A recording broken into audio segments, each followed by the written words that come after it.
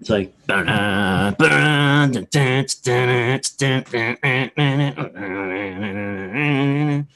so yeah, it's like that. Got a beard and it's looking something fierce. Having beers with my peers and talking rap careers. Reflecting on the years, connecting on the tears. Shipwreck faith ain't always as appears. I'm bringing you fresh music, I'm bringing fresh ideas. I'm bringing you the dudes in the indie music biz. Chilling at the shows and talking about the pain with people who learned how to face it and be sane. Sipping on a brew, doing interviews. No topics off the table, but we focus on breakthroughs. So kick up your feet, we're gonna put it in check. You're listening to Brews, Beards, and Shipwrecks. 1, 2, 1, a mic check, stone bounce. Royal Ruckus on the scene just to announce. We got the brews, we got the beards. Tasty interviews for your ears to hear. 1, 2, 1, 2, a mic check, stone bounce. Royal Ruckus on the scene just to announce. We got the brews, we got the beards. Tasty interviews for your ears to hear. Welcome to this episode of Brews, Beards, and Shipwrecks. It's a really great summer evening. We are so happy to be here. We're really excited about our show tonight. This is Chun Jay from Royal Ruckus. My mom named me Jamie Bennett. I'm here with my great co-host. What's up, man? What's going on? Who are you? Nomadic Vagabond. Sorry, man, the heat's getting to me. Yeah, so you've been having like a heat wave or something out there, I guess. Yeah, past couple of days it's been like today it's 109, tomorrow it's supposed to be up to 115. Holy smokes. So I did try to fry an egg on the and it wasn't the cement because it's what I wanted to do. I was like, well, if it worked, I wanted to be able to eat it. You wanted to eat it. I got you. you. And if it didn't work, it was just a big gooey mess and I wasted an egg. So I'm like, yeah. I put my cast iron skillet out like on the cement before I went to church, came back, and I was like, all right, it seems about a good time. So I cracked an egg. Nothing. My wife was sitting out there all waiting, snacks and everything waiting. There was maybe a little bit of white. So I took another one and tried it and nothing. So I just brought them inside and cooked them and ate them. So pretty anticlimactic. Is this the first time you've ever done that? First time, yeah. See, I never even thought to do that. I mean, I've always heard of people doing it, but, I grew up in Bakersfield, California, and Bakersfield is just hot. And it definitely gets triple digits in the summer. And I bet you could do it in Bakersfield. Yeah. Well, I guess my cousin did it. And so my mom showed me a picture. I'm like, well, was this a slow cooked egg or what? I was like, I need the secrets. That's amazing. Well, so our listeners can't tell because those listening in on podcast platforms aren't looking at our beautiful bearded faces. But behind you is a different scene than usual. Usually you are surrounded by records, and you've usually actually brought special records depending on our guests, CDs and that kind of stuff. And it looks cool. It looks like a man cave or something, or a hip hop zone or something. I don't know. Like that hip hop zone. It's the Shout cellar. out. It's the cellar, man. Yeah, but now behind you, I'm seeing a bunch of icons, and you look like you're in a civilized environment. Well, this is my bedroom. Okay. I was almost gonna try to like record just like right in front of like my bookshelf, or try to bring a bunch of books in, but I didn't have time to do that, or didn't make time to do that, I guess. So sure. But yeah, we're sitting in here just because it's so hot out there. I would probably end up melting or just passing out. I might fall asleep. No, see, I always assumed that space was air conditioned because you have records out there. I mean it's insulated. I've insulated everything, so and because I've got like my wine cellar and beer cellar out there, like I don't want to cook stuff. And I mean, right. Before I actually insulated, I went out there and I didn't have a problem in the summer, but in the winter with all the condensation and like the moisture, like my record sleeves were starting to kind of get all warpy. So like I threw them back in boxes, like wrapped all the boxes up with blankets and stuff. I knew my records would be fine, but I knew like the paper and stuff, I was going to suffer. So that was kind of scary. Man. Yeah. You get nervous with that stuff, but it's pretty in your area though. It's pretty moderate year round, isn't it? Yeah. It's usually pretty moderate. I mean, we actually had a super moderate winter this year. I mean, I think I wore my pea coat twice. Yeah. So this is pretty, these are unprecedented times. Yeah. So it's up there, man. I guess so. Now I've got one more question about this though, because you mentioned something that I don't know that I've ever heard you mention before, and it's completely relevant on a show whose first name is, or which what would you say for a show? Whose? It's, I don't know. The first name of this show is Brews, and you said wine cellar and beer cellar. Tell me about your setup here in your shed. Okay, so like usually you'll see me sitting like with my records behind me, right? Yeah. So I've got two of like the IKEA Expedit shelves, they're just like the cubes. So the top, and so they're the 16, so it's a 4x4. So the top 2 rows, which would be 8 cubes on each one, are filled with records. And then the bottom 8 are filled with my wine and beer, like my aged beer, like bourbon barrel beers and stuff like that. Okay. And then where my computer's usually sitting on, which is like one of my turntables, underneath that, I've got more records and some other aged beer, and then, like samplers and stuff like that. So. Wow, that sounds fresh, man. Yeah. And that sounds like a setup that would be pretty easy to put together. It's a DIY kind of operation. So yeah, I mean, I even I put flooring in the shed too. So wow, I got floored it out, and then I put insulation, and I've got like this kind of bamboo looking, like, it's like $25 a roll or whatever you can get at Home Depot. Yeah. So I just stapled all that up, and then just hung some sheets up just for some like kind of privacy and kind of also better acoustics. Yeah. So yeah, man, I love that place. Yeah, dude, that sounds fantastic. Now, lest this become an episode of Cribs, Cribs podcast, Yeah. Low budget. Actually, it's funny. I always wanted to do a Cribs episode for Royal Ruckus as a joke, and like walk through our apartment and be like, and here's our sink with like dishes piled up, and it's super. Don't even have a dishwasher kind of thing, as a nice contrast, but I never got around to it. There was that one episode with Redman on it, though. Did you ever see that one? I don't think I saw that one. Was dude, his house totally normal? Yeah. Oh, dude, it was just like a regular house. I walked in, his room's all messy. I think he's got a mic in his closet or something. Because he's. I could see Redman being like that. Yeah, because usually people are talking about like when they go into like the bedroom, they're like, "This is where the magic happens." He like goes into his studio and he's like, "This is where the magic happens." So, yeah, wow, that's amazing. Yeah. Sorry, go ahead. I do have a little like prayer corner in my studio as well. And I was gonna try and set it up this time to be like in front of that, but I was like, dude, there's no moving air in there, and I was like, I'm not trying to be in here. My computer almost overheated the other day when I was trying to edit the podcast, so I was like, nah. Yeah. Well, actually, I think that's I want to ask you about something, and then we've got someone we want to bring on. But I think it's a nice tie-in. So you're mentioning prayer corners, and behind you, I see a prayer corner. That's pretty customary, but not all of our listeners are Orthodox or even Christians at all. Correct. So maybe just take a quick second to just break down like why you have a prayer corner and what you use it for. Well, I use it for praying. It's not just a clever name. No. So yeah, I mean, it's kind of nice to have it. I mean, we've got like a little prayer corner altar that we've got set up on top of our piano out in the dining room. But yeah, so, back here, I've got just a whole smattering of icons and then some incense. I do have a smokeless incense burner from Legacy Icons. So I mean, I use it for my morning and evening prayers. I'll have a set rule of prayers that I do. And so I'm a big fan of incense. So usually I go smoke incense, but I got the smokeless for my wife because I know it's easier. Sure. And then, when I wake up in the morning, I light my candles, light my incense, and then, cross myself a couple of times and try to get myself ready, and then get into my prayers. So, that's good. I think everybody might have like different prayer rules and times a day, but it's easier for me in the morning and the night. Morning usually, nighttime sometimes I have to try and do it as soon as I get home from work. Otherwise, it can get away from me. I totally understand. It's pretty tough for me to be regular about it.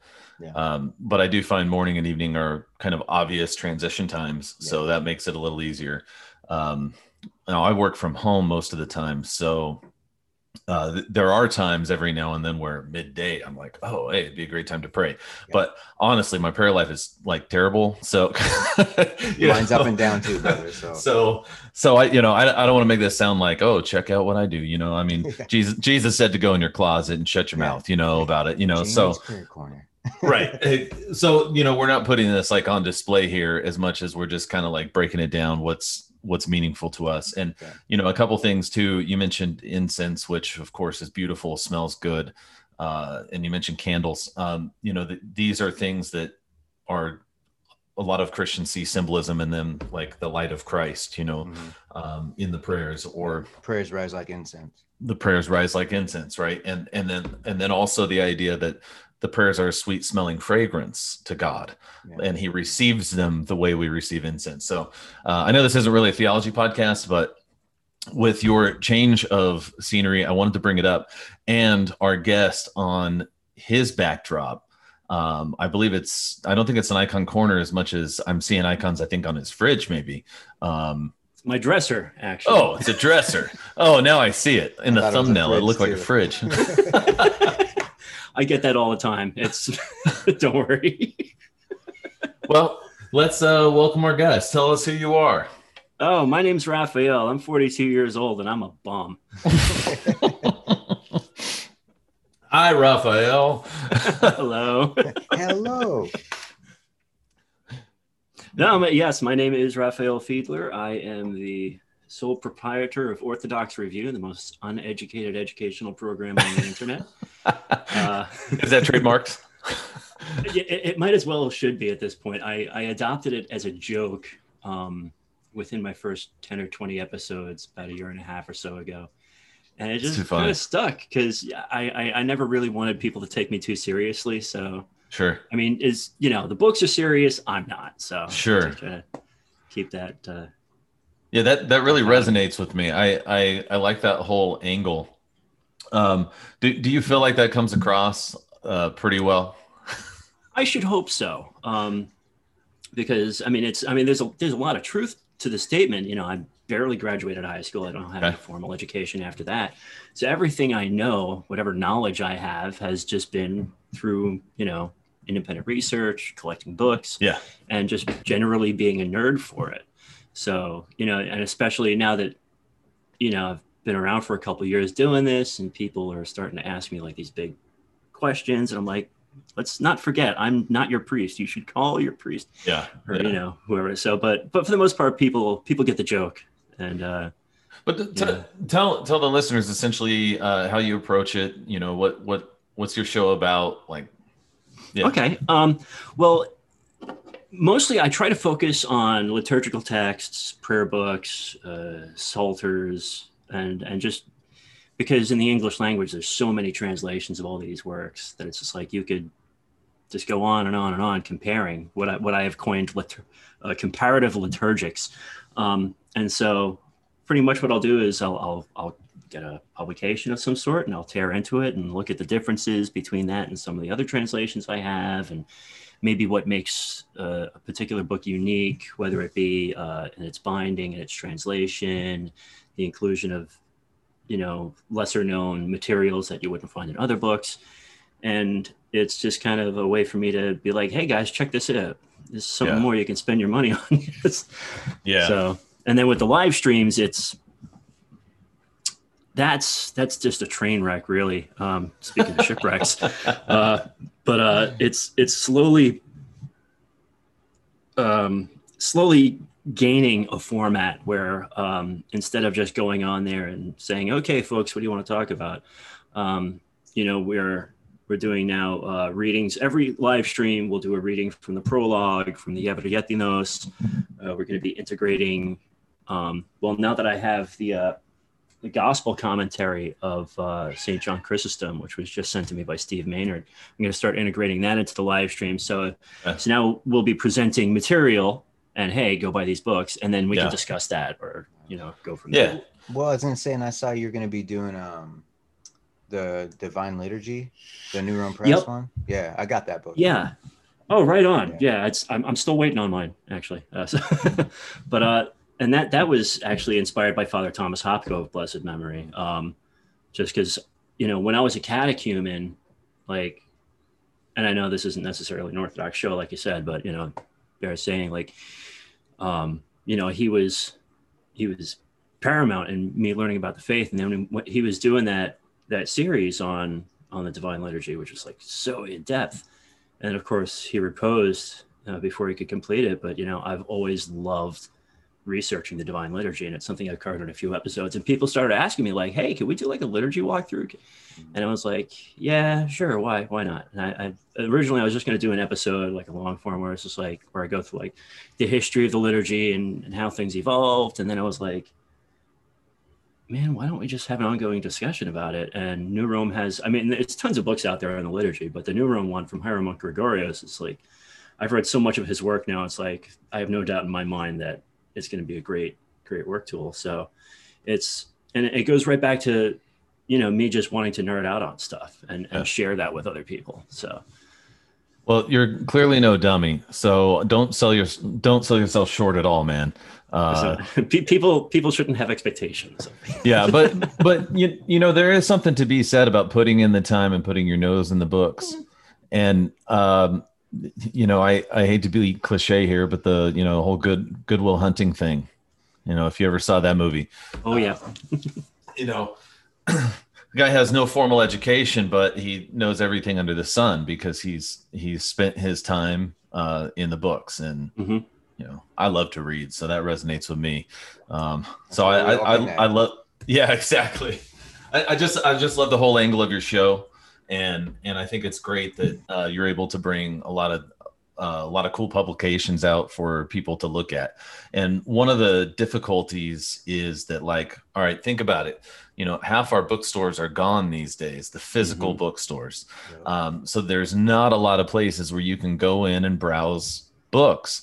And even where you can, like Barnes & Noble, and they'll have some decent books that you or I might be interested in browsing. But typically the books you're covering aren't books you can just browse at the local store. Yeah, they're ones that you're either going to find at your church bookstore, if you're in a major area that has like some sort of Orthodox bookseller, or you got to go online. A lot of this stuff is mail order now. A lot of publishers are just doing direct mail order for this sort of thing now. Yeah. And thank God the publishers I've been dealing with have been absolutely amazing. Yeah. Because who doesn't want to have their product pushed, right? But, and that's one of the little secrets a lot of people don't know, and I don't think it's bad to let the secret out, that publishers are willing to share their books. A lot of times publishers have programs in place where as long as you put in a couple of reviews and you sign up, they'll send you a free book. I mean, dude, I've even gotten free books just by writing them and telling them who I am. And that doesn't mean anything. They're not like, oh, Jamie Bennett. But no, I'm just like, I'm Jamie Bennett, and I've got this reason and this reason and this reason to be interested in your book. Will you send me a copy? And that sometimes they just do. Yeah. What's really cool, and I consider this an amazing honor that this happens, but Jordanville will just randomly shoot me a message and be like, hey, you want to review this book? Sure. Yeah. And we'll send it out. The last one they did was on in the ecclesial crisis in the Ukraine. And I wasn't even thinking about it. I was like, okay, cool. I read it and did a review. Turns out like it was an advanced copy. Like it just now started shipping, and I've had it for like 2 months. Nice. Like, wow, that's yeah, you got the inside scoop, man. Right? It's kind of a trip because, when you think of it like a fan of anything, like whether it be a hip hop artist you like or a musician you're a fan of, or an actor or whatever, it's like when they reach out to you, or like when you're just talking to them in general, it's like I get that same feeling talking to like editors and publishers. It's like, this brother, might not even, might just be a novice up at a random monastery in upstate New York. It's like they're reaching out to me because they want me to do stuff with books. It's like, it's it's kind of surreal, you know. Well, it's like a street team. You know what I mean? It's Yeah. like, Yeah. I mean, I used to do that all the time. I was just like emailing different record labels or groups or whatever, being like, Yeah. hey, I love your stuff. Like, want to like post stuff up. So I mean, I was lucky enough. Like, it was a couple like POD albums that came out. Like, I was on their street team. Like, I got like a bunch of like posters to hang up at record stores. Yeah, ironically, the one place they didn't hang it up was the Christian bookstore. Really? Yeah, they're like, well, we need to talk to the manager, and then I'm like, all right, well, here you go if you want to, boom. But but it's the same thing like with like publishers and stuff. It's kind of like, that same nerdery, I guess, where you can get all for sure. Man, that street team talk though, I got to throw this in there. That takes me back when Royal Ruckus, we were shopping our demo, was when LA Symphony was getting ready to drop Call It What You Want. And all that stuff was going on, and we were still in Bakersfield, and I got on their street team and rep their stuff in Bakersfield, and they got a lot of great exposure through that. And it's just cool. It's a great idea. You use the network that's available to you. And I think that is even more achievable these days with the internet, although there's a lot more noise now. So, that is one of the difficulties, but yeah. Now, Raphael, you mentioned something about monks, monasticism. I think we were talking before we hit record that you had something to do with monasticism, and Nomadic had some questions for you too. And I just thought maybe we could take a little time to dive into that. Yeah, I'd be happy to. Yeah, well, I tried. I tried to be a monk. I tried really hard. Did not work out. But that being said, it was probably one of the greatest experiences of my life. Yeah. Because I mean, it's not often you get the opportunity to take yourself out of the world, go to a place where you're not on your phone, you're not watching TV, you're not on the internet. It's get up, pray, do your work, pray, go to sleep. Occasionally you get to hang out in the library and drink tea and play with the cats, so it's, so, you take all those things away and you're just kind of left with yourself. And, all the therapy in the world is all nice and fine, but an experience like that will teach you, or at least it taught me more about myself than at the time I cared to know. But it was cathartic. It was brilliant. It was beauty because, I was there for almost 6 months, and looking back, it felt like a day. Yeah. I mean, it just, you get into that rhythm. It's beautiful. So what was like the main thing that pulled you in and that made you make a radical departure? There was a lot of things that kind of went into it. I'd always been enamored with the monastic life. Most of my life, I was always like, oh, being a monk must be pretty cool. Like even back, when I was a Roman Catholic or whatever, I was like, these guys got it going on. They just like, they live in their little thing and they do their thing and it's very pretty and that sounds nice. And then after my conversion, I first went to visit a monastery. I was there for all of, 2.5 days, didn't sleep a whole lot, but it just had this profound impact on the way I viewed, a prayer-centered life. Yeah. And so, and I was still married at the time, so it's not like I was, going to jump ship. But I will say that when I got, so when it's I a little got tough to be a monk when you're married. Okay, my first visit there, two things kind of pointed me in that direction even further. Because I was still a cook at the time, and he wasn't abbot yet, but he was the igumen, Father Seraphim. I was speaking to him briefly. He's like, "So what do you do?" And I was like, "Oh, I'm a cook." He's like, "Great, you can live here." And it's like, I don't think my wife might have something to say about that. He's like, "No, she'll be fine with it. Trust me." And we had a good giggle. So a day and a half later, I walk in through the front door at home, and she just looks up at me. She's like, "Oh, you're back." I was like, "Excuse me?" She's like, "No, I seriously thought you were just going to stay." Oh, that's funny. My wife's afraid of that too. That was an indicator of a couple of things, but sure. But so after the divorce and everything, I was trying to focus more on prayer and just trying desperately to cling to my faith. And people were telling me, friends of ours in like the Facebook groups, they were like, yeah, maybe you should really go give it a shot. And I was like, I kind of hyped myself up and I was like, yeah, you know what? It's not a bad idea. But in the back of my mind, I was always also thinking, I was like, I'm the middle child. I'm the problem child. I'm not conventionally successful.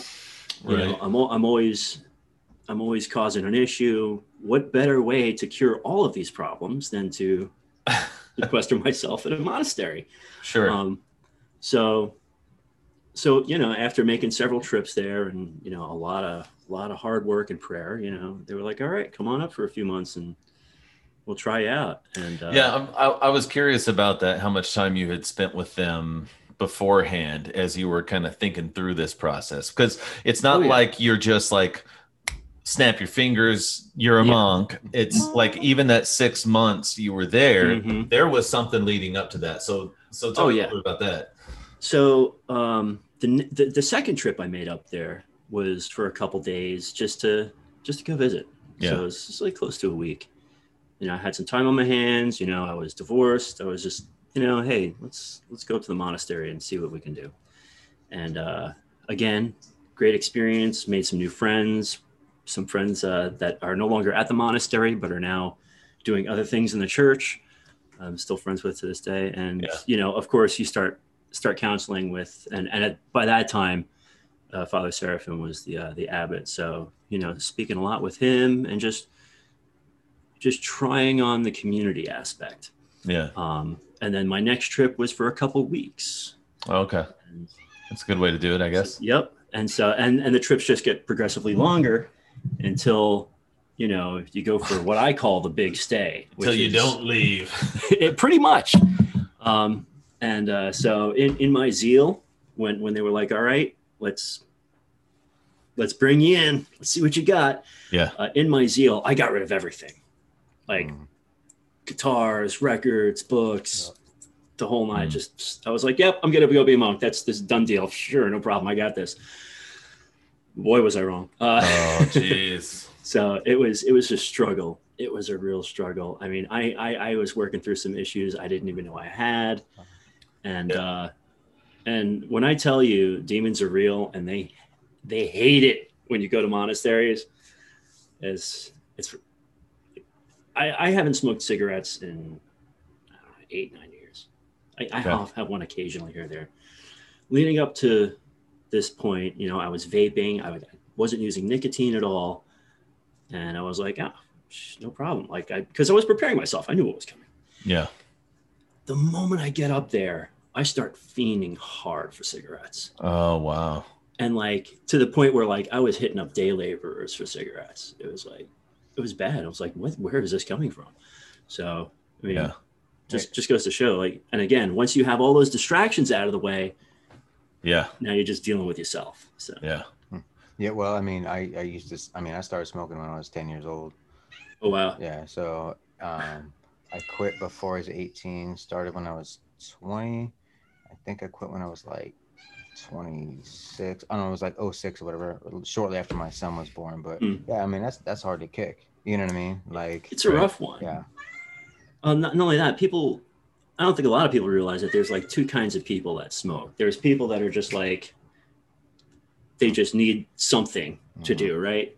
Where it's a nervous thing. They probably have an anxiety issue. And then there's some people that just kind of do it and they're like, oh yeah. And they can just put it down and never come back again. Yeah. I'm not that. I'm the other one. That's why I still vape to this day. Well, I mean, I like rituals. Go figure. Right? Yeah. And so it's I like that ritual. And so actually the thing that helped me, I mean, obviously this is a completely different thing as far as you talking about struggles with, your own demons or demons period. Right. But, it's I started drinking yerba mate because you could drink it out of a gourd and still sip it out of a straw. So I was still pulling something, know, and then on top of that, it was a healthy, so I was still stepping outside to do it. And then after a while, I kind of just, stop. I mean, I smoke a pipe occasionally now and stuff, but it's a whole different thing. Cause it's not, it takes at the very least a half an hour, Exactly. So, well, yeah. Well, and smoking a pipe too, it's, you're not really inhaling it. And it's more of a social thing. Yeah. It's very, and it's right. Just sucking up a cigarette. Real quick, Exactly. Man, I just had the chance a few weeks ago to go to Little Havana in Miami. and they've got like the best cigar shops just everywhere. And Paulina and I went down there, and it was like midweek. We had like the day off, and it was fantastic, man. It was like noon, and there were these Cuban jazz artists just like playing right there in the cafe. We had hand rolled cigars. You know, I very, very rarely smoke a cigar, but I enjoy one when I can. And that was just like an unforgettable experience. Right on. And if we could make this, you know, smokes, beards, and shipwrecks for the night, that's fine too. Hey, you know, it's. What are you guys drinking, by the way? You know, because I was going to ask that. So thank you, dear guest. Oh, well, actually, what are you drinking first? I'm drinking the Lord's perfect beverage, water. I mean, I got some too. I didn't get a chance to go out and grab beer earlier today. That's pretty long and the short of it. So let me get this straight. You'll sit there and have beers on your live streams, but you come onto a podcast with brews in the name, and you're going to come with water? Yeah, that's a good point. I was gonna have coffee, but that's acceptable too. I have had to cut down on my caffeine lately. I'm just a big ball of issues right now. I've been drinking a lot of coffee lately, and so my sleep patterns are just all over the place. For the past like month almost, I want to say, I've never slept for more than 2 hours at a clip. Ah, geez. So I had to. I'm going to pass it out on live streams.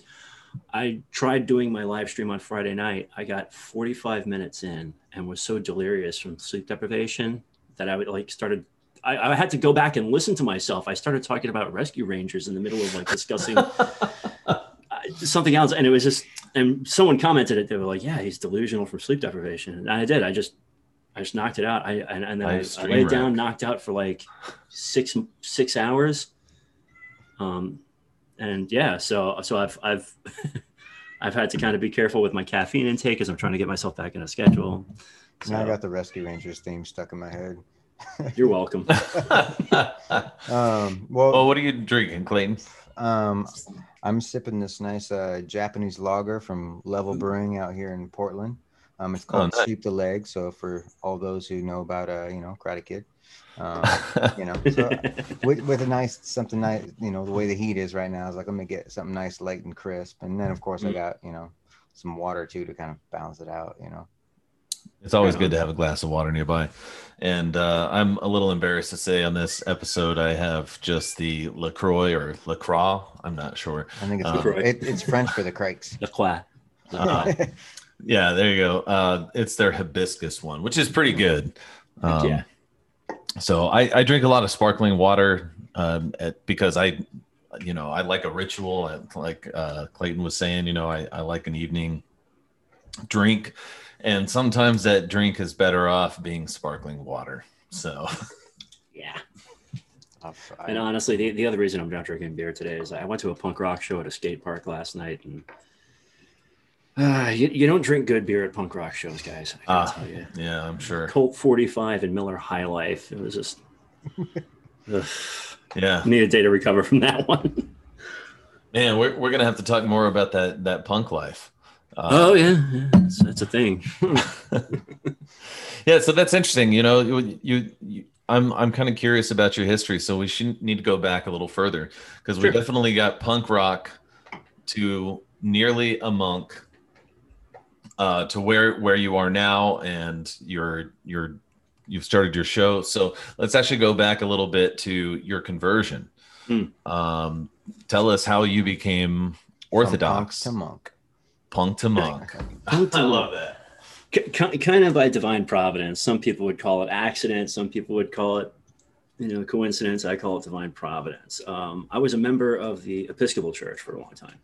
Okay. And since I was knee-high to my father's kilt, there's another Disney reference for you.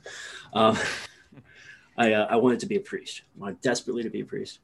And so when I was in the Episcopal Church, they were like, okay, let's get you in some courses. Let's, move things along. So I was taking this preparatory course called Education for Ministry. And they made the grandiose mistake on their part of teaching me things like history. Yeah.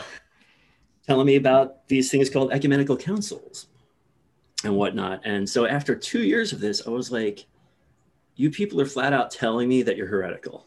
Why would I stay? Like, Yeah.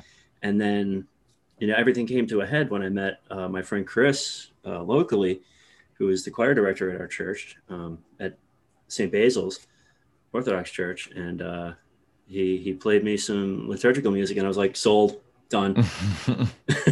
And I showed up at a liturgy, and I was like, I'm told that this is authentic Christianity. They're like, well, that's what we think. And I was like, I'm in. And I never looked back. And that was it. I was looking for the real. I was looking for authenticity, and there it was. And so I jumped. And you had beauty in the package. It sounded like. Oh yeah. Yeah. So then at some point, that sounds almost like instantaneously you were sold. Oh yeah. Absolutely. Okay. So what was the process like from there? Was it a short period of time, or no, it was a little over a year. Okay. I started attending liturgy every week, and I'm really blessed in that our parish, even though we've gotten pretty big now, like even back then when we were a mission, everyone was just super cool, because here I was, Captain Punk Rock, rolling in with like nose ring, and then like the 70-year-old Lebanese guy's like, hey, how's it going? It was pretty rad. So, I became a catechumen, and at the time, and tell the listeners what that is. Okay. For those who don't know. Sorry. The catechumenate is a period wherein you're learning about the church. You're learning about its beliefs, its theology, its services, and then you're also immersing yourself in that. So that not only do you understand it, but you also understand what you're getting into. Yeah. And you're letting the prayers and services just kind of wash over you. And then at the end of this period, however long or short it may be, you'll be received into the church, whether by baptism or chrismation, depending on what the bishop says, where you're coming from. Yeah. So in other words, it's like the process where you're learning, and where you're it's the process you go through to join the church.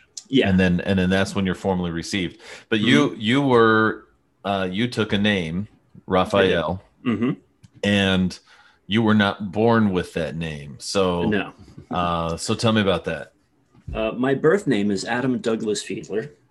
And I like my name. I think it's a great name. My father chose my name. He thought it was a strong name. I agree. But when I was received into the church, I knew I only needed to be called Raphael when I was receiving communion, because that's the tradition of the Orthodox Church. For those that don't know, when you receive communion, the priest will say, "The servant or handmaiden of God name receives the holy body and blood of our Lord God and Savior Jesus Christ." And so, but I got to thinking about it, and I realized what a profound change was happening in me and in my life. And I thought to myself, Adam was kind of a he was a mess. He was this guy that like couldn't possibly ever do the right thing, and was always just negative. And I was like, maybe I can try to start fresh with people. Maybe when I introduce myself to new people, I'll say, hey, my name is Raphael, and see where that takes me, because now that I'm actively trying to live as an Orthodox Christian, I don't think the old me is representative of that at all. Yeah. And so now online, it was a bit of a kerfuffle, because, I was like super zealous, as most converts are. No. Sure. And I was like, yeah, you're going to call me Raphael now. Blah, blah, blah. And some people were like, that's okay. Whatever, man. Like you do you. Yeah. But, this guy's in his Ninja Turtle delusion. Totally. And which is weird, because my favorite turtle was Donatello. So oh, you should have looked for a Saint Donatello. I'm sure there was one. Yeah, so I was one of the people that gave you some pushback on it. Yeah. And so, for me, I've got a lot of names too. And let's be clear, when I converted to Orthodoxy, I took a name as well. So my birth name is actually Jamie. And of course my rap name is Chunjay. So we all already understand that in like this community. We understand taking on monikers.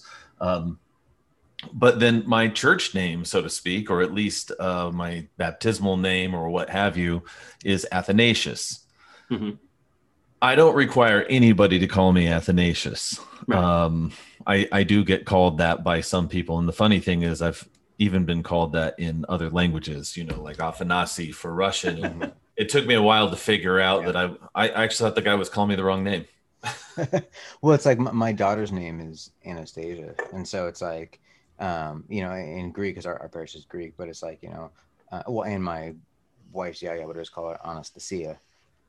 So it's like there's different forms of that. I mean, and not to cut you off, but it's like it's like my baptismal name is Moses after Saint Moses of Ethiopia. Yeah. But actually, I had a friend from Ethiopia. He would actually call me Mushe. It's okay. like MUSC. Sure. It's like the Ethiopian to English form. But I mean, a lot of people at church do call me Moses. But it does almost kind of create, I don't know, like sometimes like an identity crisis. Sure. I think with that, because like sometimes I'm like, I remember asking my friend about it. I'm like, I don't know what to do here. He's like, the way I look at it, he's like, when you're among Christians, say your Christian name. When you're among the world, say that name. I'm like, okay, but there's been times where I've wanted to go all out and be like, I'm gonna legally change my name, and so. I can identify with that a little bit, like, because I thought of adding Raphael to my name, so it'd be Adam Douglas Raphael Fiedler, just to kind of integrate that. But like, I don't insist on anyone calling me anything in particular. There are like tons of people at my church that call me Adam. My family calls me Adam. Yep. Some of my old friends call me Adam. And I don't mind it one bit, because now at this point, I've been Orthodox about 8 years, which is not a terribly long time. It's long enough where, I think everything's kind of integrated now. Like, I've come to terms with who I was and kind of accepted that as part of who I am now.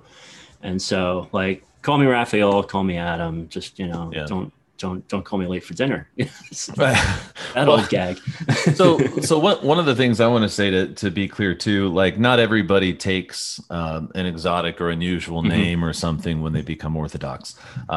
Someone named Mark might just be Mark. That happens a lot too. So it's not always this big ordeal. And like for me, it was significant to take it, but for me, when I took Athanasius, it was more like an added blessing, like an extra name for me or something. Yeah. And I mean, and names are endearing and names are meaningful.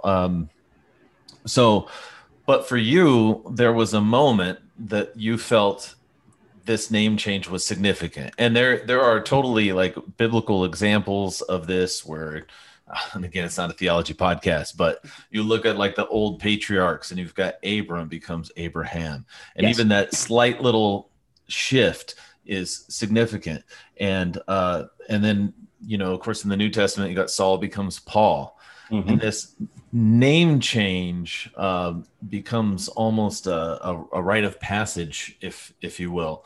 And I think yours was literally a sort of rite of passage when you took the name, and for you, it was meaningful.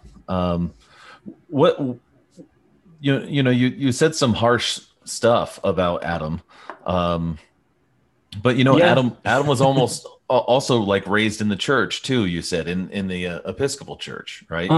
Yeah, kind of. I was raised nominally Roman Catholic, and then chose to become an Episcopalian when I was in high school. So, I was always wanting a religious experience when I was younger. Yeah. It wasn't necessarily faith. And so. But then there's this punk rock component in your life too. So. For a lot of people, that might sound jarring. And it's really not. Well, I mean, it shouldn't be, is what I should say, because when you think of punk rock, you think of rebellion, bucking the norm, going against the grain, against the system. And what does the Orthodox faith do? What has it always done for the past 2,000 years? Is it bucks the system and goes against everything, and it's a true rebellion, like Death to the World would say. It's the last true rebellion. So it makes perfect sense. It's like, and of course, knowing now that how many there was this big movement in California where a whole bunch of punkers like became monks and priests and stuff. And it's like, oh yeah. So it's, but you know, even growing up and being part of the punk rock movement in the 90s, you know, the idea of questioning everything and not, you know, not caring what other people think about what you believe. And so like even professing Christianity in the punk movement back then was pretty, oh, you're a Christian, right? Good for you, man. Yeah. So it was kind of natural for me. And being a person that's always been kind of hard-headed and wanting to challenge the status quo for whatever reason, it fit me well when all of a sudden now I was questioning my own faith. Yeah. And was presented with this ultimate truth that was so far beyond anything I could have ever imagined. I was like, this is just crazy enough to work. You know? So plus we've got skulls, so that's pretty punk rock. We've got skulls. We wear a lot of black. Yeah. You know, crosses all over the place. Yeah. I mean, it's people like, talking about death all the time. Yeah. I was like, I mean, the schema cross is pretty punk rock as it is. You know what I mean? Oh yeah, yeah. Mm-hmm. I've got one of those right over my desk. Yeah. So along with an icon of St. Moses. I've got the schema tattoo. I don't know if that counts. Totally. Well, if we want to go the tattoo route, I do have the Christogram on my knuckles. Oh my goodness. Oh yeah. Yeah, it doesn't get more Jesus punk rock than that. I guess not. If only I could just be a Christian instead of trying to do all this other nonsense, and just be a real, true, devout Orthodox Christian, you know, just once in my life, you know. Well, I think that's the thing, especially like, you know, converting, right? Because you know, the three of us are converts. It's like, you know, and I think especially it's like we tend to, it sounds like the three of us have this collector's mentality, especially being into music and things like that. So all of a sudden you're like, oh, I'm collecting all these books, I'm going to collect all these icons. And it's like, this stuff is all well and good, but do you actually use it? Exactly. You know, it's like, you know, it's like if I just had like an icon of Christ and the Theotokos and a prayer book in my Bible, that would be enough. You know, like absolutely. And so if I feel you on that, dude. Just trying to be a Christian, man. I tell you, I got, you know, everyone's got an EDC, right? Everyday carry. So I've got two bags. I've got like this really wicked cool Adidas fanny pack, right? And then I've got my book bag for when I'm carrying books around. Each one of these bags contains three things: a prayer rope, a pocket diptych, and a copy of Little Red. So that way, if everything around me vanishes, everything I need is in that bag. And for the listeners, when he says Little Red, that's like a it's a little red, literally a little red prayer book. There's a black version too, but it's a little, which I have. Pocket. It's an actually pocket prayer book. Someone will say pocket prayer books, they don't fit in your pocket comfortably, but this one, I've got one in my car too. So this is Yeah. This is the first one I got, which is held together with duct tape and packing tape, and it's had some ink bleed, but the pages are nice and soft from use. So. Yeah, that's an action-packed book. Yes, it is. So it's got all the greatest hits in there. It sounds to me like prayer is, is super important to you. It was a big thing that drew you into Orthodoxy. So what is it about? Is it about prayer and what does it do? You know, or how? Tell me, just take me into that. That's no one's ever actually asked me a question like this, so thank you. That's awesome. When I was trying to pray or reading prayers back when I was like an Episcopal, or I started getting into like that whole, you know, emergent church, new monasticism thing, where it's like a bunch of hippies in a storefront. And like they'd have these prayer books that are like based on the Book of Common Prayer, which I still think is the pinnacle of English literature. You know, you read out of that, and it's just pretty incredible. It's it still to this day evokes. There was a scene in Monty Python's The Meaning of Life where they cut to a church, and it's like, "Oh God, you are so great. Please do not smite," you know, like all this. And I was like, yeah, okay, I guess this is how we pray. And then really the first time I looked up Orthodox prayers, and I was like, wow, this is this is heavy stuff. There's an actual conversation happening in each one of these prayers. Yeah. And of course, I knew about like the rough outline of how a prayer should go, you know, praise, petition, blah, blah, blah, blah, blah. But it's like never one. I mean, I had no exposure to the fathers or any of the saints. So seeing these things, and it's like reading these, like I actually feel like I'm saying something, and not only that, but like I'm meaning it. So for the longest time, I was just like, you know, again, convert zeal. Like first couple of years, I was like, I will read the full monastic rule, and it will take me half an hour, and it'll be great. And all the and hours. Then, oh yeah. And so, and I'm honestly glad I did, because A, I was able to commit some of that to memory, but two, like what you'll see in most prayer books or most major, the major prayer publications is there'll usually be a letter in there or some sort of foreword that explains that, you know, okay, this is our formula for prayer. This is what teaches us to pray. And in time, you'll pray in your own words, and these prayers will guide you. And because I was so zealous, I might even say overzealous, and insisted on reading these prayers all the time, I had that great foundation that when I started to encounter troubles keeping prayer rule, where like, you know, I'm battling depression or the anxiety or just lazy or for whatever reason, I can still just stand in front of my prayer corner and say something to God that's real. And I think one of the valuable things that I've always loved about a prayer book, because I didn't grow up, you know, I grew up a Christian, but I didn't grow up with prayer books. And we did have like a hymnal that had some responsive readings from the Psalms in the back. And I always thought that was terrible. Like I hated it when I was a kid. And then it's so funny because I'm so into liturgy now. But I think, you know, what did it for me was I experienced in my younger, you know, life, I laugh, they're not really shipwrecks in some ways, but back then they were real serious things to me. But, you know, I had some young adult shipwrecks, and in those times I wanted to cry out to God, and I had a hard time finding words. And I found that liturgical prayer, this is like when it's written down, you know, it's scripted. It gave me the words when I didn't have any. Yes, exactly. I've sometimes likened it to like if you're on a boat and there's a storm and you need to put that anchor, that liturgical prayer is that anchor. And then when you get beyond the storm, now let me change metaphors here. The other thing is what you were talking about. At some point, you don't even necessarily need the prayer books. And it's not to say there's anything wrong with using your own words. Pray to God. I pray to God all day, every day. Admittedly, sometimes I even cuss in my prayers. I don't recommend that, but I mean, when you're talking to God a lot, that's the sort of thing that can come out sometimes. But what happens though? Yeah. But what happens when you're looking for the words?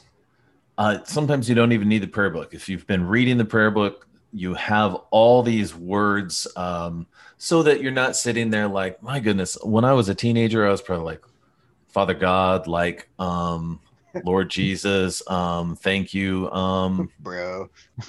Right, dude. and that's well I'm and good. really mad at my parents right now. Yeah, exactly. We can do better, and if we're talking to God, you know, we're talking about the greatest being of all, and there's nothing greater. And why not prepare? Yeah. Well, and I think, you know, that's actually another way where music comes into play. You know, because for me, and like, you know, Raphael, you had posted a thing not too long ago about you know, what psalm would make like a great punk song. And I sent you as like this like Christian speed metal band had like Psalm 23. But it's like, or, you know, Psalm 22 or, you know, the Septuagint, right? But that's actually how I learned that song, was that's because awesome. of that song, you know? And so there is something about having something scripted that can help you commit something to memory, so you can make those words your own, you know? And so when if you can't like just like freestyle or find the words, all of a sudden you're like, oh, you can call that up, and then they're actually your words, and that is your prayer. Yes. That's a really great way to explain it, because I think we too often think that we can have our music over here and have it so meaningful, and then when it comes to prayer, we often think if it's written down, it can't be heartfelt. I think I know where you're going. Allow me to speak for you in my hubris. Okay, so you got a song you like, you got a song that really touches you, and like you like to sing along to this song in your car or in the shower or whatever, and like you just feel it. You feel this song, right? Like it just speaks to you. You feel like it's your own. Like you make it your own. I've done this with numerous songs. So how should that be any different than these liturgical hymns, than the Psalms themselves? You love this prayer because it speaks to you. It speaks for you. It's like, how is that in any way disingenuous? It's like when I play shows, like if I'll do an acoustic show, I'll throw a few covers in there because they express what I'm feeling better than I can do it myself. And it's the same thing with prayer. We find those prayers that express exactly how we're struggling, and what we're grateful for, what we're sad about, what the wide-eyed wonder we hold God's creation in, and everything in between. So if I may, can I guide this to the next thing we're going to talk about, which would be, how did you start the Orthodox Book Review? Out of complete and utter boredom.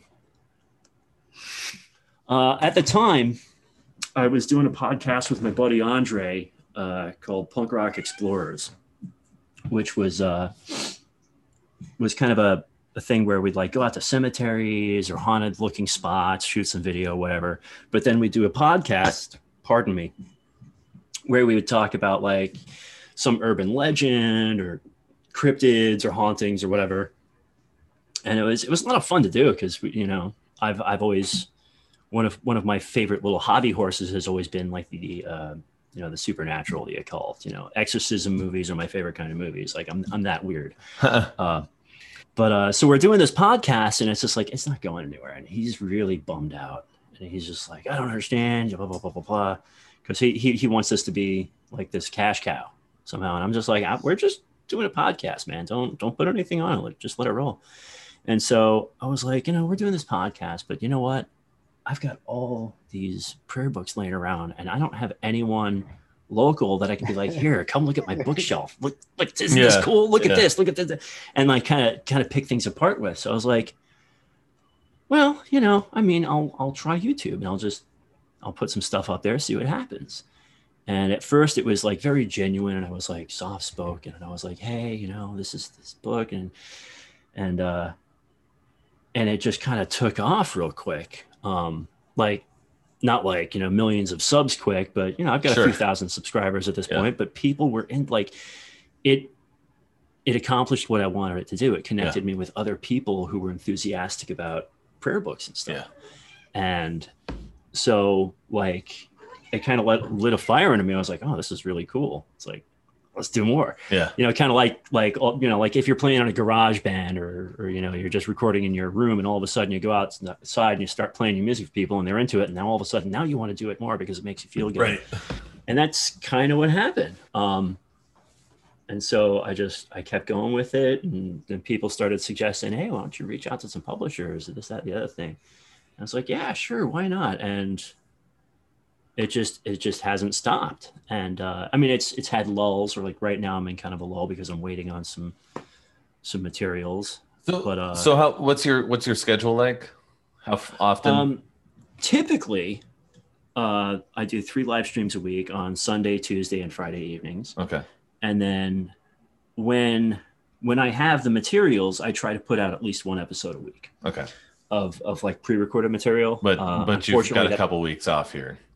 I've had a few weeks off because I'm waiting on books that, there's one in particular that the book binding that the printers got wasn't up to snuff, so it got delayed. So I'm waiting on that. I just got a couple more books from our friend Stephen Maynard Nice. for the show. And then I get, I don't make a whole lot of money on this. So it's like, at the end of the month when I get my Patreon payout, because I do have a Patreon, like that's usually enough money to, pick up some more books for the show. Yeah. So unfortunately, I'm also unemployed at the moment. So I've kind of had to tap into that a little bit to kind of get by. But so for the most part, and beyond that, the only thing that really hangs me up is like putting in the time to like do the comparisons of the research. Yeah. Because like once you've read 20 prayer books, you've got a really good idea of like what's going to be different. So you can just go in and chop it up. But also I like to spend time, like when I get a new prayer book, I don't want to just put it on the show. I actually want to pray out of it. It's almost a better way to present it. So, having used it, well, and I'm going to say it's like, I don't know how I stumbled upon your channel. I think I might've just been like looking for a good like prayer book. And I think I might've just typed it in. And like, actually, cause I was in the process of, I'm like, okay, well, do I just try to make my own with just some different prayers kind of culled together and, punk rock style it, DIY, cut and paste, and there's a lot of folks that do that. So don't knock it. and I do have certain prayers that I do, but, because I really enjoyed, because my wife and I, we used to pray together a lot, but now because we have different schedules, we just have our own time and we kind of need different things. But we would just use what was in the back of the Orthodox Study Bible, and which is pretty much the prayers out of Little Red. Which is cool. Exactly. But then I was kind of like, okay, well, I wasn't using that just because I was kind of making my own stuff, and I'd been gifted some different prayer books, but I'm like, these are okay, but like I want something different. So I was kind of just typing it in, and that's, when I stumbled across your channel, and I ended up getting the Saint Ticons. Hey. I mean, I love it for many reasons. Number one, I was like, I like won something, like a couple free prayer books on New Rome Press, from some giveaways they had, which I used some of those to give away to people who got baptized. Oh, nice. I was like, oh, these are great gifts, but I was like, it was great, but I'm like, oh, this doesn't have evening prayers. It had like small comp line, but I don't always do that in the evening. So the Saint Ticons was great because it had, morning, evening prayers, some other stuff. Plus it had, the red, yellow, green, ribbon. So I'm like, and it's reggae, dude. It's also an heirloom quality book. That book is designed and built to be passed down. So that's something, that you'll be able to share with your children someday. Yeah. And I think that was one of the few ones I think you were saying, like, it actually has a prayer for your enemies in it. Yeah. So which is, I'm a huge fan of praying for enemies because I don't do it enough. So if I'm not doing it enough, that means I want everyone else to do it with me. See, it's that kind of stuff that keeps me a Christian. It's built into our faith is this love even of enemies. And it's such a radical idea. And humanity's like natural bent is to hate and to kill and to push down. And Christianity tells us a different path. And that's just incredible. Now, I want to actually propose something for the three of us. Since we're talking about a lot of different prayer books and stuff, obviously listeners, if they're interested in that kind of stuff, can go to your channel and they can dig and search and check out some different ones. But how about we each think of like 1, 2, maybe no more than 3 each of our favorite prayer books, and let's put them in the show notes so that somebody could, and maybe even a sentence or two about each. Now, this isn't, I know you're, you are a reviewer, so this is maybe not your top 3 endorsement, but like for our listeners, maybe, or, just something like that. Would you guys be down for that? Sure. Totally. All right. So let's get that together this week and we'll put that in the show notes. So talking about music, what is one of your, you play music as well, correct? Right. Sure do. Poorly, might I add. No, just kidding. I'm an okay musician. I'll give myself that. I've played in like punk and hardcore bands back when I was in New York a lot, and once I discovered home recording on like a Macintosh, it was over. I never needed musicians after that. So I've got this corpus of work that just kind of like sits there on a hard drive and just kind of lives there for me to go back to occasionally. I got some got some tunes. Yeah. So what's something you'd like to play for us today? One song in particular, because like I'm all over the place musically, like when it comes to what I record. But there's this one song in particular called "Prison," which originally was intended to be a love song, and it turned into this song that was more about like paranoia and trying to break away from, just living in a shell. And one of my friends described it as, right? What's not to One love? of my friends described it as it sounds like the gin blossoms on insert drug here. But so it's not like a frantic punk rock song like you would think. It's more like 90s alternative kind of. But I think as the years have gone on too, it's like I even in my own eyes, I've reinterpreted it as meaning so many different things. And I think that's a sign of a decent song, is when people can listen to it and just kind of come to their own conclusions about it. So I did it all myself in my kitchen on a Macintosh, on an iMac. I played all the guitars, I sang everything, and the bass and everything. The only thing I programmed was the drums. The mixing is real bad, but it's a pop tune, really. It's pop punk. Yeah, it's punk. Yeah, well, it's kind of pop. It's pop. Like I said, it's like kind of this 90s alternative sort of thing going on. So it's punk influenced. Everything I do is influenced by punk, because when it comes down to it, punk is just basic rock and roll. So it's 3 to 5 chord progressions and just go.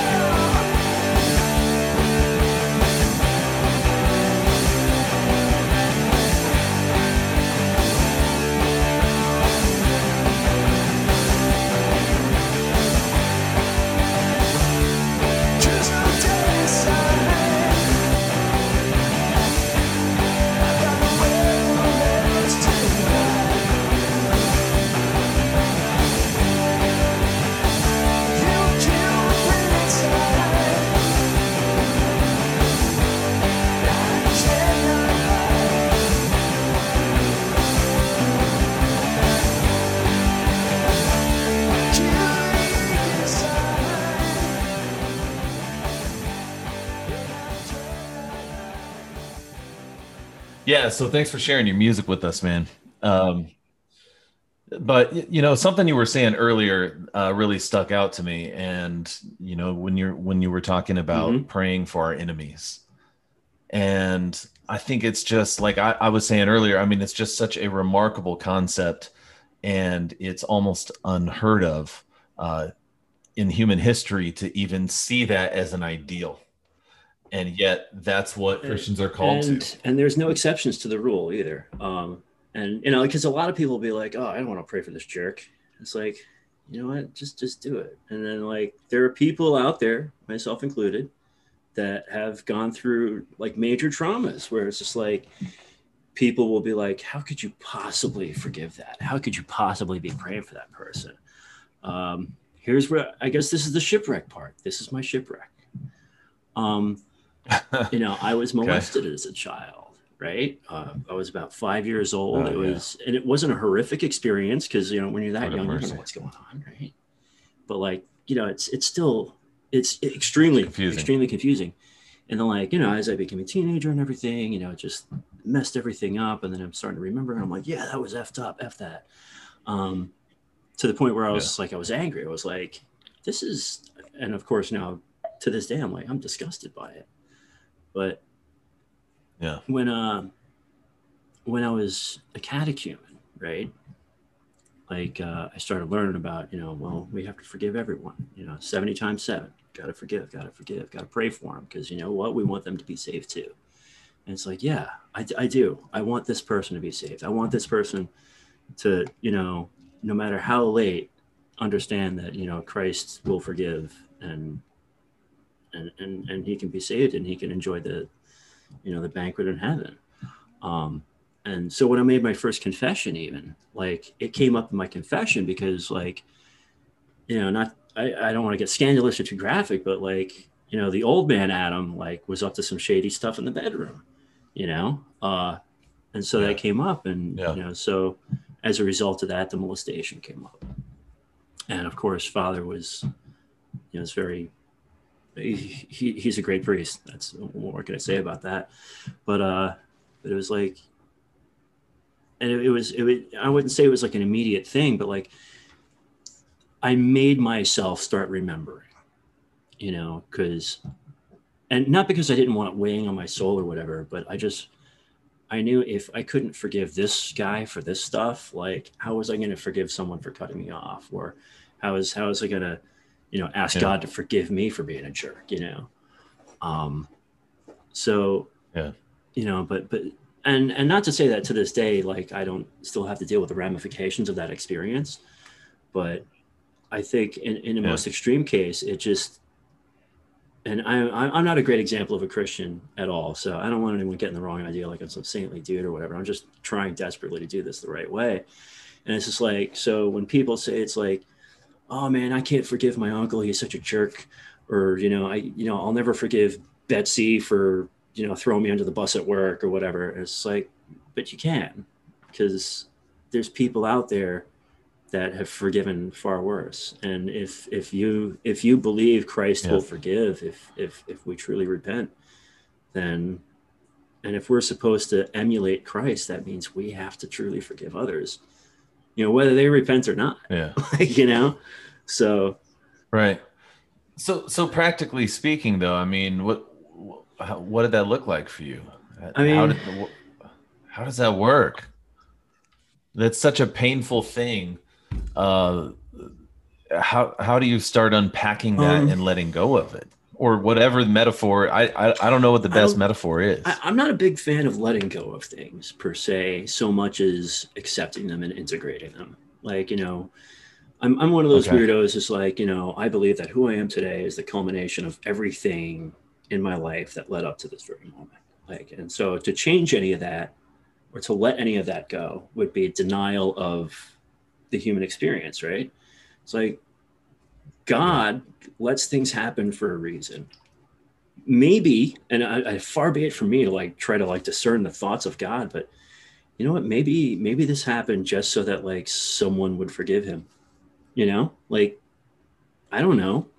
All I know is, like through that experience now, Like maybe me talking about it has helped someone.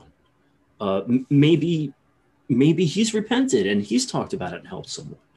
You know, it's hard to say.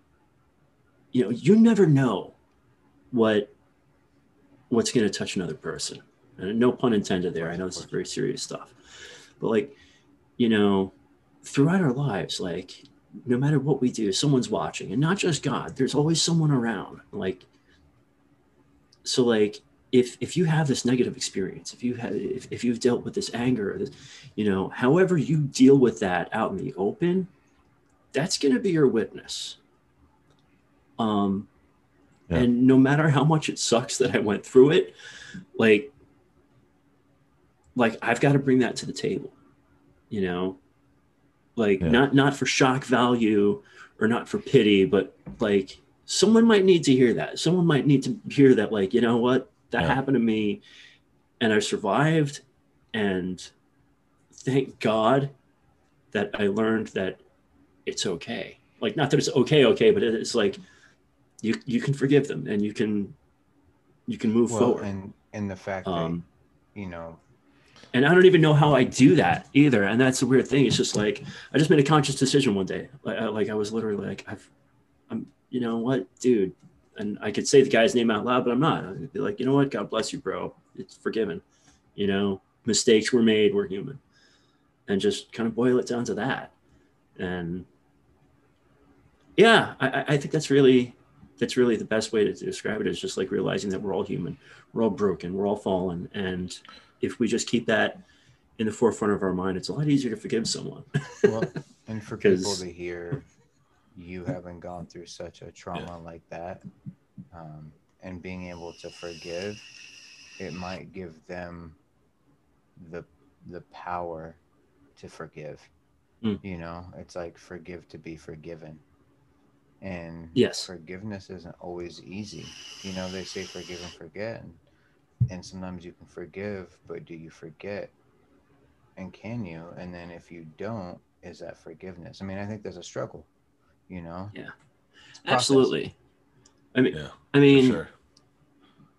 Just because I remember it doesn't mean I haven't forgiven him. Like, because like I said, it's like I can look back on that as an example of a trial, you know?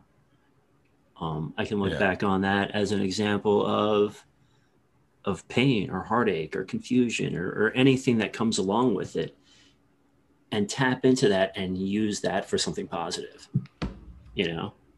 So it's turning this heinous act into, you know, just something good. Like, you know, pardon the expression, but you've heard I've heard this expression, making chicken salad out of chicken shit. And that's what you're doing. You're taking this thing, and it's like, this is horrific. It's detestable. It's, you know, but you know what? We're going to use this to do something good. And I don't know how many times I can repeat that, I guess. You know, I mean, I'm just looking. I'm constantly looking for silver linings, is what it is. It's like I'm a very depressed person who's constantly looking for the joy. Right. You know. Yeah. And sometimes you have to fight for joy. And I think joy, you know, I've experienced some depression as well. And especially in those times when it's dark, and it's dark for a long time, you have to fight through it.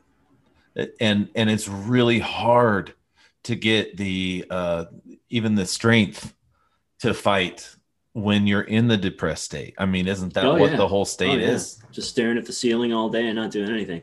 I mean, I could tell you, like, there's been days recently, like a few days ago, where like I've just been so depressed. I need to do laundry. I need to eat something. I need to take a shower. I need to get up off the floor, literally, and just couldn't. And just like laid there. Yeah. Like it's real, and it's horrific. I don't wish it on anyone. Yeah. Yeah.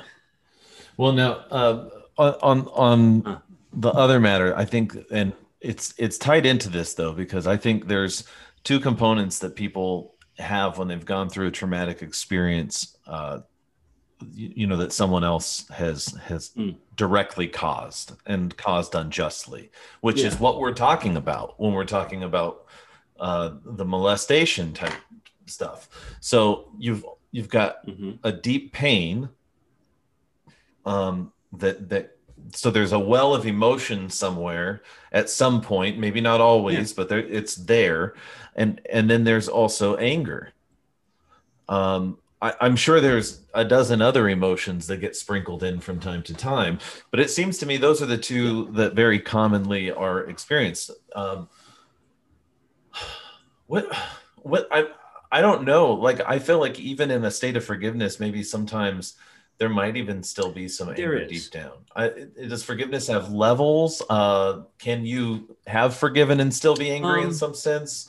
What are your thoughts? That's great. Like, because there are things that still make me angry about it. And not that I'm angry at him, like I haven't forgiven him angry, but angry at the situation and what I became as a result of it. Yeah. It's not uncommon that people that are molested or abused at an early age tend to have like serious issues with their sexuality.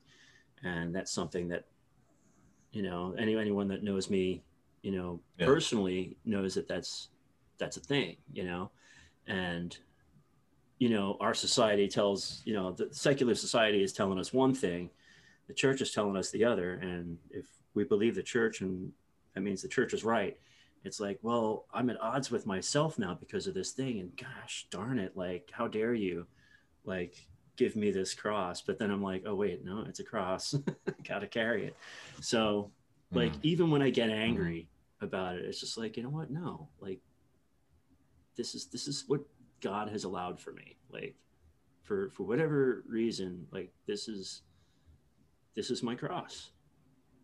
This is part of my cross. This is some of the wood, and I've got to carry it. And honestly, if it wasn't for my faith, I might have collapsed under the weight of this years ago. And that really goes for any traumatic experience, anything negative that's happened in my life, and most certainly for all the joyous things that have happened in my life, like things that, like, when people ask me how I'm doing, I'll always tell them better than I deserve, because I mean, look how blessed I am. Like I've got a roof over my head. I've got first world technology. I'm not hungry, this is, I 500 years ago, this was kingly living right here. I rent a room from a pot dealer. Like, I'm not really up there, but in the grand scheme, like, God has really blessed me. Like, he's allowed me to do all these things. And so the good with the bad, like this is, we just have to make the best of it. And like trying to discern God's will for us is, good luck with that shot in the dark, but just follow the teachings of the church. Say your prayer, go to church, say your prayers, remember God, like that. That's it. And so so when it comes to like those past traumas, it's like, like I'll have those moments where I'll like get angry or upset or sad or even like I'll like, cause I used to fantasize about like hunting this guy down and just like, making him pay. Sure. And thank God I don't really have those thoughts anymore. If anything, like I'd like to hunt this guy down and be like, hey man, are you okay? Like, I don't know. That makes me sound self-righteous. I know it's weird, but like. No, I don't think so. I think your message, is loud and clear that this stuff is important, that forgiveness matters. One of the sayings that I love is forgive everyone for everything. And that's extraordinarily difficult. And I understand. I mean, there's probably people listening to this right now that have someone they could never forgive. And, they think they can never forgive. But I think all three of us know from our own experience that not forgiving often is poisoning ourselves. It really is.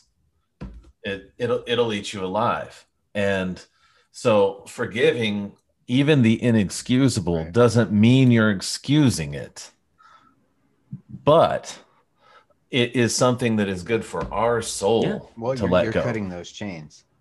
You know, you're not dragging that around with you anymore. Yeah. So whether it's, you know, the smallest thing to the biggest thing. I mean, and when you can learn to forgive in these small things, sometimes it's those steps to the big things where you're like, okay, I've been practicing forgiveness. Like, I can do this. I'm cutting those chains. And because I mean, honestly, it's easier, or it takes a lot more energy to hold a grudge than it does to let it go. You know, I mean, I think there's times I've made myself almost sick to my stomach just from holding a grudge and being mad, you know? So. Yeah. You know, I've heard some people try to say, and I'd be curious, well, I think I know where you guys are coming from on this, but let me just throw it out there. I've heard some people say that, like, oh, the Christian has to be like, have a disposition to forgive, but you can't forgive until someone asks for forgiveness. What are your thoughts? Can we withhold forgiveness until someone asks, or is it required of us all the way? What are your thoughts? Absolute horse hockey. No, you know the old saying, to err is human, to forgive is divine, right? Yeah. Like, why would you want to wait for someone to ask? It's like, who am I to be like, oh yeah, let them come to me and grovel? Like, what is that? Yeah. You know, it's like my uncle pissed me off about something. It's like, yeah, I'm angry at him. I'm like, you know what? It's my uncle. God bless you. You know? Yeah. and just move forward, move along. You know, you know, and like you were saying about, like, you know, it takes so much energy to hold a grudge. It's like, it's nonsense. And then the idea that, like, that Christians, like, we have to be forgiving because well, yeah, we should be forgiving and we should try our hardest to forgive, but it's not something that magically happens. Like, you're baptized, chrismated, and all of a sudden you're, you know, the perfect Christian. It's like, we're Christians because we're not perfect, you know? So it's like, we have to, just like anything else, just like any other spiritual or physical labor, it's practice. Yeah. Like, you have to practice forgiveness. Like when I was learning to forgive, man, like, to this day, it's still a struggle. Like, sometimes I'm just like, ugh, I have to forgive this person. I have to pray that God forgives me for not being able to forgive, you know, person X over here, until I come to that place where it's like, it's sincere. And I'm like, yeah, you know what? Forgive me. God forgives. I'm sure a prayer like that helps too, you know? Oh yeah. Well, I mean, Forgiveness Sunday was like the most mind-blowing thing I experienced the first time I experienced it. I was like, what? You know, I mean, you know, and doing that yearly.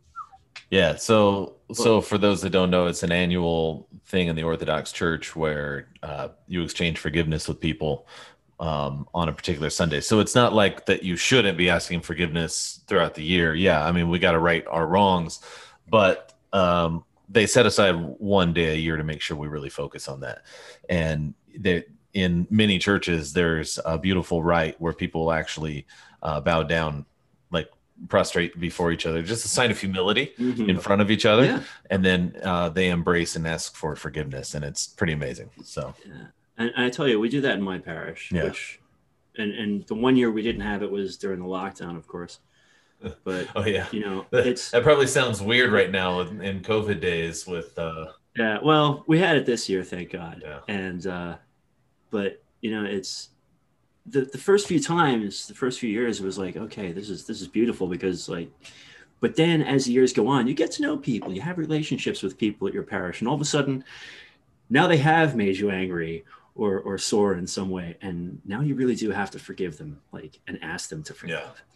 Yeah. And that first time that happened to me, that's when it really hit home, that it's like, my God, what a schmuck I am. Yeah. Like, because there's one guy at the parish who just constantly peeves me. Like, and it's me. Like, you know, I let it annoy me because I'm an idiot. But so every time Forgiveness Sunday comes around, like he's the one that, you know, when he comes around, it's like you go ahead and get that out of the way. Yeah, well, bow the lowest and hug the hardest.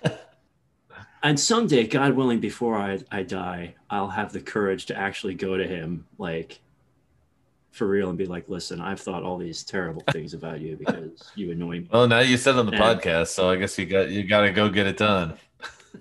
Yeah. Speaking into existence, like those hippies say. Yeah, but no, it really is an incredible thing, and I almost think it's even if someone has made it this far that doesn't have a Christian faith, I mean, just the act of forgiveness is something that radically helps you as a person, and to let go of that burden. There's actually I think it's worth telling here. There's a great story of Saint Moses, the Ethiopian, where he has. So actually, now that I'm thinking about it, Saint Moses, the Ethiopian, is your patron saint, right, Clayton? Correct. Why don't you tell the story? You know the story I'm talking about, right? Yeah. He had a bag of sand, and he was walking with that bag of sand, and some people say rocks, but sand's usually generally the thing. But and it's got a hole in it, and the sand is, coming out. And so basically, there were some elders in the monastery wanted him to come judge a brother for a certain sin he was caught in. And he's walking with that bag of sand, and he's like, you want me to come judge the sins of this brother while my sins are flowing behind me? Yeah.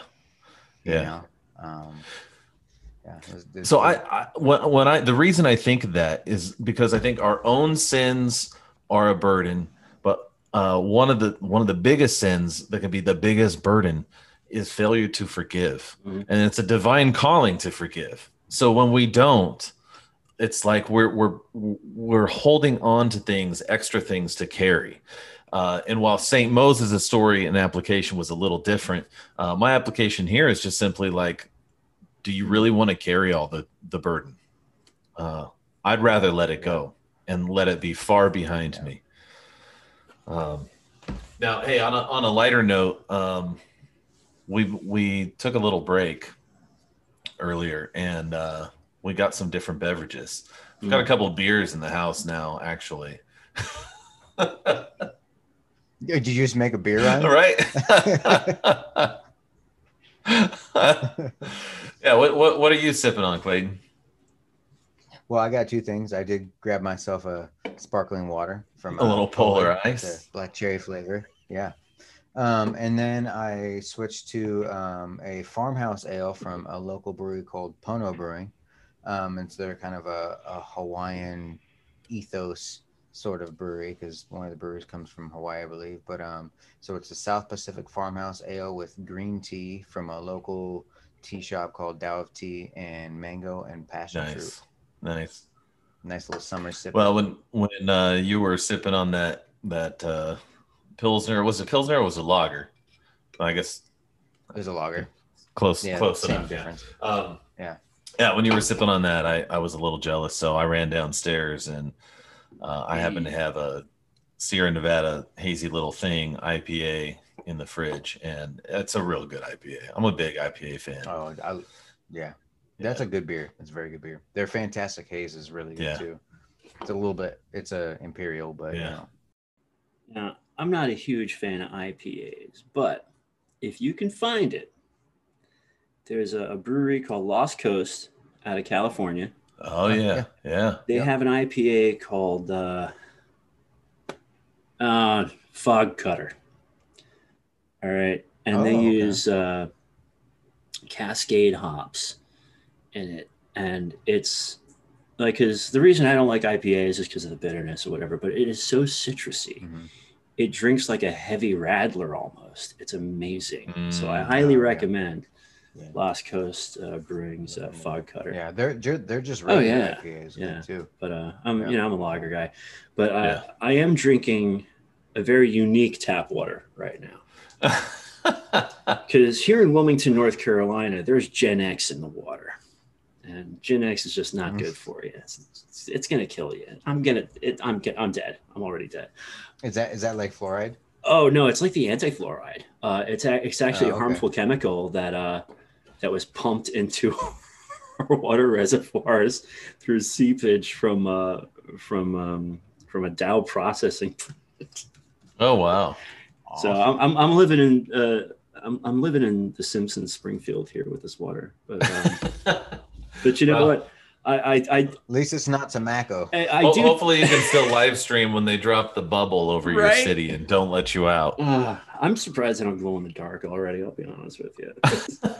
Well, if you get little sips of holy water, I'm pretty sure negative. Yeah, it cancels it out, right? I'm out of holy water at the moment. Oh, we better send you some. Oh, no, I'll just get some for church next Sunday. Like Father Andrew's pretty good about with making sure there's plenty of holy water. Well, that's pretty great. I actually want to give a shout out to Athletic Brewing Company because they hooked me up recently, and I've been really enjoying their beers. But there's an organization I'm a part of down here in the insurance industry, because I work in the insurance industry, and we had a fishing tournament, and Athletic dropped like 12 packs for every boat off for our event. It was fantastic. They gave us both the IPAs and their golden, and both are fantastic. Nice. And Athletic Brewing Company is a non-alcoholic beer. It's got a fraction of the calories. It tastes like a beer. It tastes like beer. Yeah. It's quite good. So I've been trying to drink those a little bit more. I'm sorry, from a vanity standpoint alone, when I drink, like my face is puffier and stuff like that, so I switched to Athletic Brewing Company for a few days, and voila, it changes. It's like losing weight without even, like Jamie Bennett. Yeah, exactly. Slim down instantly with non-alcoholic beer. Ride the snake. Well, since we're giving commercials here, why don't you break down where people can find your channels and all that stuff? Sure. On YouTube, it's youtube.com/c/Orthodox Review. I'm also on Instagram, Orthodox_review_.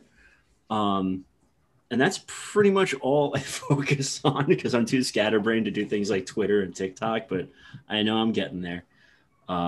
We live stream every Tuesday, Friday, and Sunday, with upcoming streams being focused on specific books. We're going to be doing a divine liturgy study, so I'm really looking forward to that. Nice. Yeah, that's where I'm at. Very nice. Clayton, you got any socials you want to throw out there? Yeah, I'm just a Nomadic Vagabond on Instagram, and that's pretty much it. And of course, Brews Beards on Instagram as well. And DM us any questions, we will get back to you. That's right. And I should also clarify, I do check the Brews Beards Instagram, but it is primarily run by Nomadic Vagabond. Sometimes people are trying to reach me. It's much easier to find me on the Royal Ruckus page, which is at Royal Ruckus Official. If you hit that, I'm more likely to see that. Also, I guess I'll go ahead and plug it here because we're talking about this stuff. I've got a new side podcast, Bad Books of the Bible, talking about the books of the Old Testament that some editions of the Bible have removed. These are commonly called in the English-speaking world the Apocrypha. Some people also have fancy terms like deuterocanonical, whatever. Pseudepigrapha. There's all kinds of terms, although our podcast technically is not about the pseudepigrapha, but forgive me, brother. We will be talking about those a little bit, but that's just on the edges of it. But basically, we're talking about books like, if you ever heard of the Maccabees, that's where Hanukkah comes from. There's also Tobit, which is a real fun story. We're actually talking about. I love that book. Yeah, I've been enjoying it. So these are real cool books. Whether you're a Christian or not a Christian, and whether you're a Christian who reads these books or don't read these books, we're trying to make the podcast accessible for as many people as possible, so that you can get into these cool stories. So I might as well share that. So badbooksofthebible.com, and we're on all the podcast platforms as far as I can tell. I don't know. We might, if you can't find us on one, message me and I'll try to figure out how to get us on there. But it's a podcast of Ancient Faith Radio. But I should also say, sorry, it's such a commercial, but goodness, bruisebeards.com is where you can find all of this stuff. And occasionally we're dropping the videos of these conversations on the Royal Ruckus YouTube page, youtube.com/c/Royal Ruckus. No, I don't know. We might as well try something here. I didn't forewarn you about this, but we'd like to ask you, what would your favorite rap song be? Rap song of all time. Ooh. My favorite rap song of all time. I'm dating myself on this one. Please do. I'll bring the wine and cheese. Hits from the Bong by Cypress Hill. It's the most lo-fi shoegazy rap song ever. Yeah. And I love it's just so chill. I love it. That beat is just right? bonkers. I love it. Hey, so full disclosure, it's like, my son, he knows Jump Around like word for word, right? Yeah. So I was like, okay, well, DJ Muggs produced that. He's from Cypress Hill, so of course my son started looking up Cypress Hill. We're rolling on our way to church, and my son is sitting there singing, he's singing like Insane in the Brain, right? But then also, it wasn't Hits from the Bong. Now I feel like I'm kicking Hits from the Bong for forgetting. But roll it up, light it up, smoke it. Inhale, exhale. Yeah, I'm like, man, why roll it at church and my son's singing Cypress Hill? I'm like, we just lost the whole audience on this segment. Only human, bro. We're only human. I was like, what are you gonna do? And I was like, I'm trying to give him good taste, but hey, he's a dedicated altar boy, so God bless him. Oh, well, yeah, maybe we can play the instrumental to that. Release the radio edit. I don't know, but no, that beat is just incredible. That record was just one of the most remarkable records in all of hip hop history.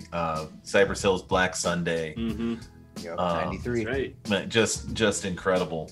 And it's funny, true to form, Be Real has a couple of pot shops out in California. Like his whole thing, like Cypress Hill's whole rap thing was about kind of like a little bit of hard living, some banging, and lots of weed.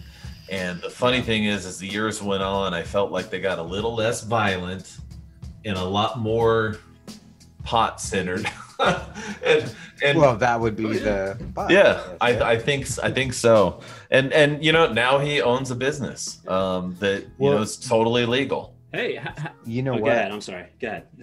I was gonna say, like, I listened to this a podcast. He was on a Talib Kweli's podcast, but he was basically talking about there was a lot of things because they were so pro marijuana, a lot of opportunities that they actually they didn't get basically because of the stigma that they had, but they stuck to their guns. Yeah. And I'm like, I mean, I respect that. I understand sticking to your guns and your beliefs. Yeah. And saying no, I get it. And here's the punk rock connection for Cypress Hill. Okay. Tim Armstrong of Rancid co-produced several tracks from one of their records a few years back. And then in turn, Be Real was on a Transplants record, which is... Oh, Transplants is dope. The song is California, and it's a fantastic track. So, yeah, Rocka from Dilated was on there too. That's right. Wow. That's true. Yeah. That's dope. Well, I appreciate you being on. Oh, thank you so much for having me. Yeah, we appreciate the listeners for tuning in. Everybody's been listening to Brews, Beards, and Shipwrecks.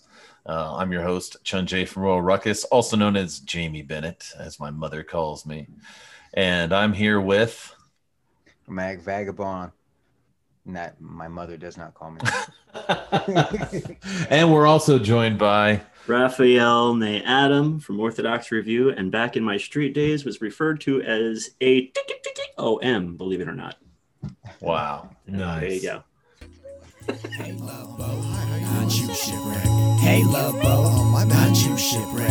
Hey, love boat, I'm walking in the club like, excuse me? not you shipwreck. Hey, love boat, not you shipwreck. Hey, love boat, not you shipwreck. Hey, love boat, I'm walking in the club like, My bad. not you shipwreck. Oh, heck nah.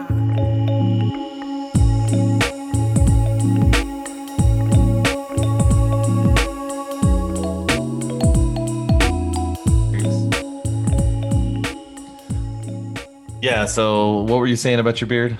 Okay, so I shaved.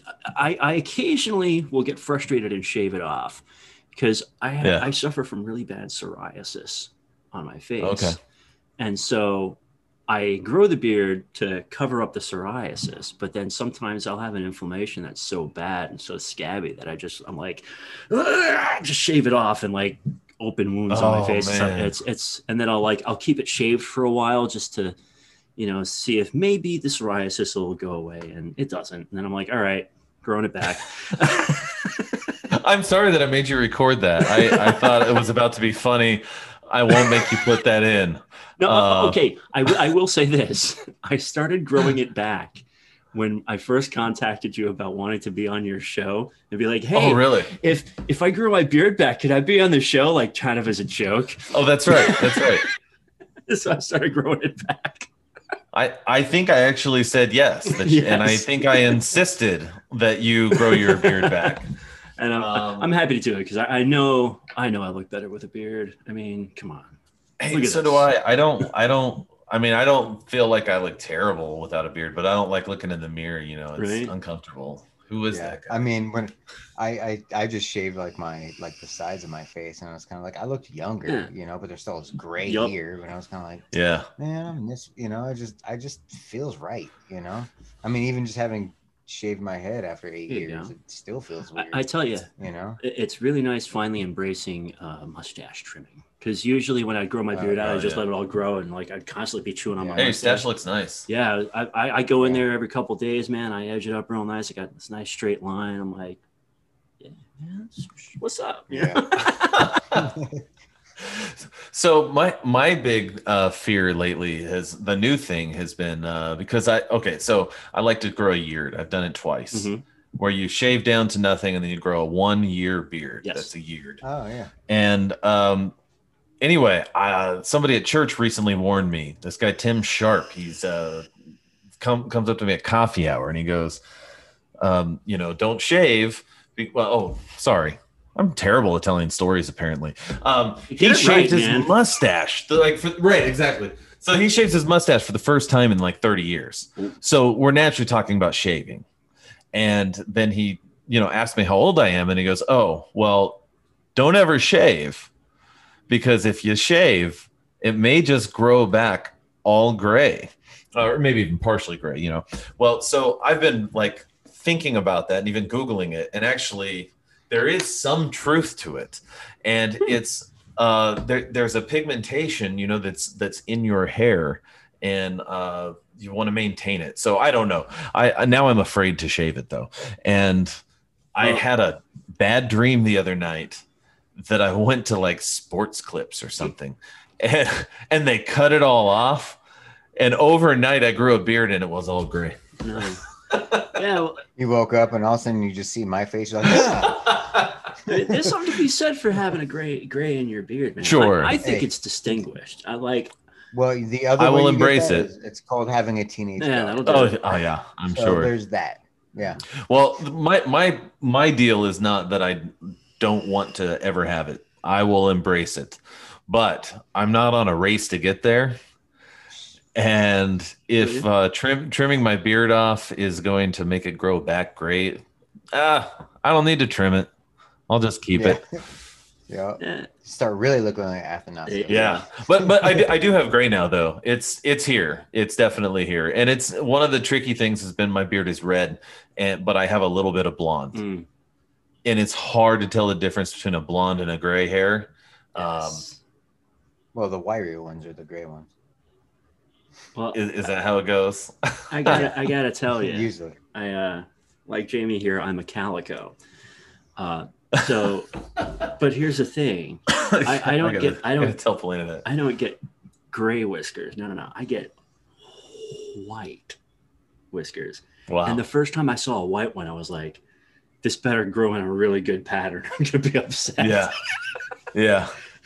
So, but no, I was just like, I got excited about it. I was like, you know what? I'm in my 40s. It's okay to have gray hairs now. So, I don't know. I, for one, look forward to my distinguished gray beard. Yeah, boy!